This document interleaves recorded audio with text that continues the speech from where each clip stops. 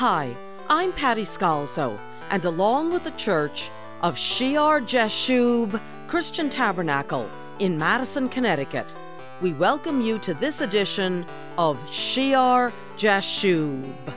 Today, Pastor Greg Scalzo will be starting the next sermon in his Through the Bible series on heavenly authority.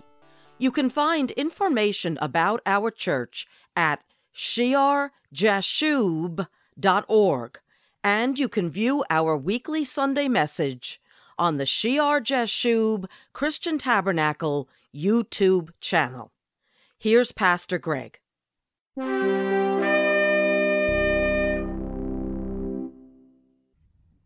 We are in the section of the Heavenly Authority series on the offices given by the Holy Spirit, and we've been looking for some weeks now at the office of the teacher. And today we want to talk about the teaching itself. What should the teacher teach?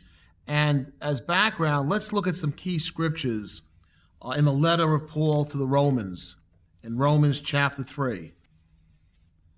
Romans chapter 3, I'll start at verse 21.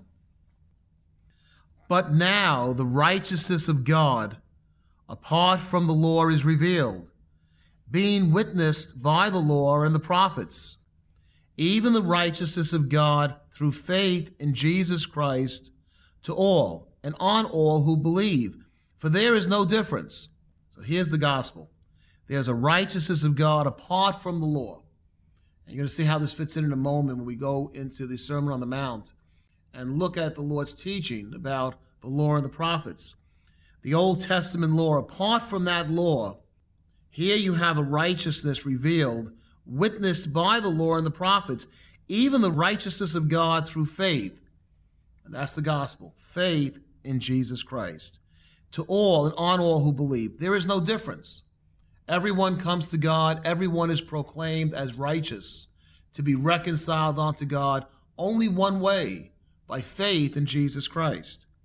And verse 23, he says, for all have sinned and fall short of the glory of God. We all sin. We're all lawbreakers. So we cannot go to God by saying, Lord, look how good I am. I've kept the law.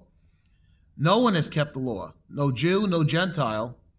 Only Christ Jesus could perfectly fulfill the just and righteous requirements of the law.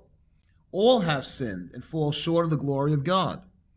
Verse 24, being justified. How are we made just? How do we stand just, right, righteous before God? Being justified freely, without cost, that means.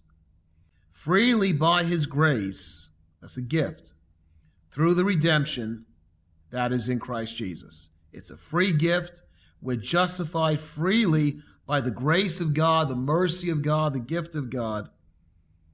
Through the redemption, we're purchased back, that is in Christ Jesus. Verse 25, whom God set forth as a propitiation.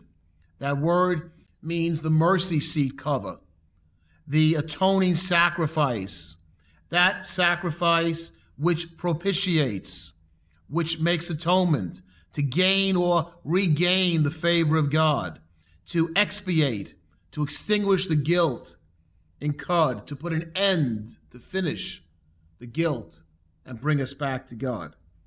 Whom God set forth as a propitiation by his blood, by Jesus' blood. Through faith, we believe on the shed blood of Jesus to demonstrate his righteousness, because in his forbearance, God had passed over the sins that were previously committed. Based upon our lives and the sins we commit, we don't deserve the mercy of God, God's forbearance, his mercy. He passes over. The blood is on the doorposts of our lives. It's a Passover because the blood of Jesus covers us. We have atonement. We have propitiation. We are declared just freely, without cost, by his grace. Verse 26, to demonstrate at the present time his righteousness, that he might be just and the justifier of the one who has what? faith in Jesus. There's the gospel. Faith in Jesus. We're justified not by our works, not by the works of the law, but by faith in Jesus. He demonstrates his righteousness. The whole Bible is about the righteousness of God. And human nature, we want to think we're something special, we're better than everyone else, and we're righteous on our own, and we're not. The cross declares the righteousness of God. Number one, that he is righteous, that sin has a penalty. You cannot just overlook sin. But he loves us, right? And he's merciful to us. And the only way that sin can be propitiated, covered over, atoned for, is by he himself, giving his son, the one that is righteous, the just one. Jesus is the just one. He is the only holy one. And in the cross, you have the justice of God, and God being the just one, paying the price because he loves us, and he gives us this grace to all who believe. Have faith in Jesus. That's the gospel. Clear salvation, Jesus Christ, the justifier. And then he goes on to say in verse 27, where is boasting then? It is excluded. No one can boast, neither Jew nor Gentile. By what law? Of works? Can we boast because we've kept the law? We've done such good works? No, but by the law of faith. We believe in the one, in the righteousness of God, the one who is God in the flesh. Therefore, we conclude that a man is justified by faith apart from the deeds of the law. The law cannot save us. The law declares us lawbreakers. Jesus Christ saves us. And then he goes on to say in verse 31, he says in verse 29, or is he the God of the Jews only? Is he not also the God of the Gentiles? For Jew and Gentile, it is the same. Faith in Jesus Christ. Believing in the righteous man, and we are declared just because we believed in the just one. Verse 31, do we then make void the law through faith? Because we're not saved by the law, we're saved only in Jesus Christ. Does that make the law void? In some of your translations, it will say, do we then nullify the law by faith? And Paul answers, certainly not. Certainly not. Not at all. On the contrary, we establish the law. Because the law and the prophets, we're told up above, witness to Jesus Christ. If you did not have the law of God, there would be no concept of sin. We're living in a world that is progressively becoming a world without law, without absolutes, without right and wrong. And so people are becoming very confused. Now, why do I need Jesus? Everyone's afraid of death, so many will want Jesus because they say, well, I want to go to heaven. But not necessarily because they say, I'm a sinner. When you preach the gospel of Jesus Christ, you're not nullifying the law of God. You're not nullifying what happened on Mount Sinai. You're upholding it. You're establishing it. You're saying that which God spoke to Moses is true. And it declares us all lawbreakers. And in that law, there are shadows and types and examples that point to Jesus Christ. And in Jesus Christ, we have the fulfillment of the law of Moses. Do we nullify the law by this faith? Not at all. Certainly not. On the contrary, we establish the law. Now, look down in chapter 6 and verse 15. More about this gospel without cost, freely given. What then? Shall we sin because we are not under law but under grace? Since our works, our deeds do not earn us heaven, since we're saved through what Jesus did, since our sins are covered over, shall we sin because we are not under law but under grace? And Paul again exclaims, certainly not. Do you not know that to whom you present yourselves slaves to what? Obey.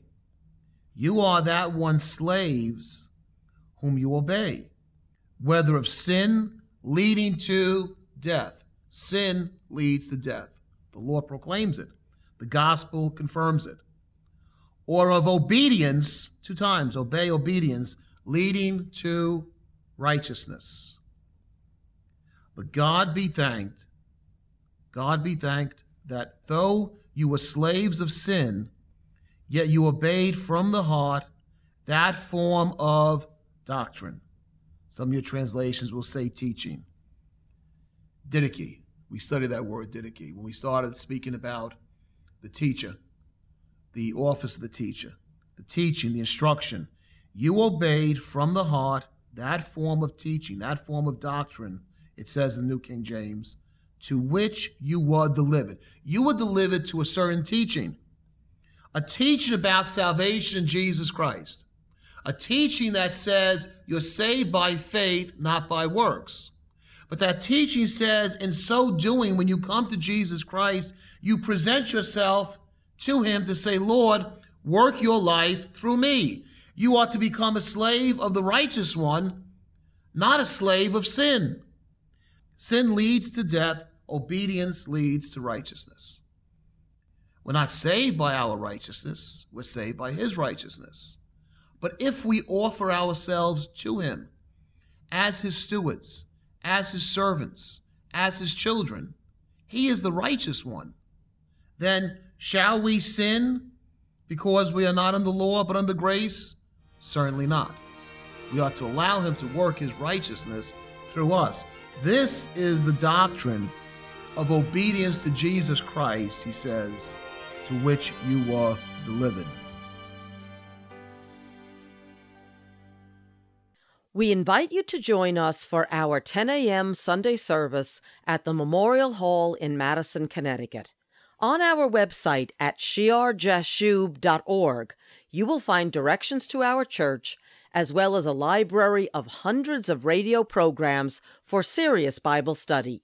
That website again is shear-jashub.org.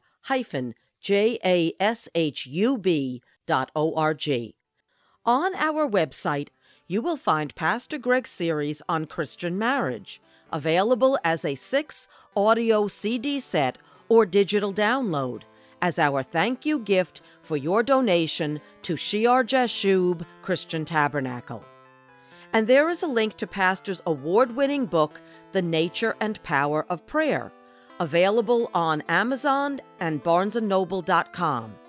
And of course, a link to the Shear Jashub Christian Tabernacle channels on YouTube and Rumble.com. Our Sunday sermon is live streamed on YouTube at 10:30 a.m. Afterwards, it is posted up not only on the Shear Jashub Christian Tabernacle channel on YouTube, but also on Rumble.com and now on the church website itself.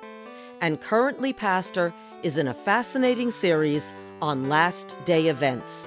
You will find links to all 3 options on the shiarjashub.org homepage, along with links to our radio program library. Join us next time for Shear Jashub.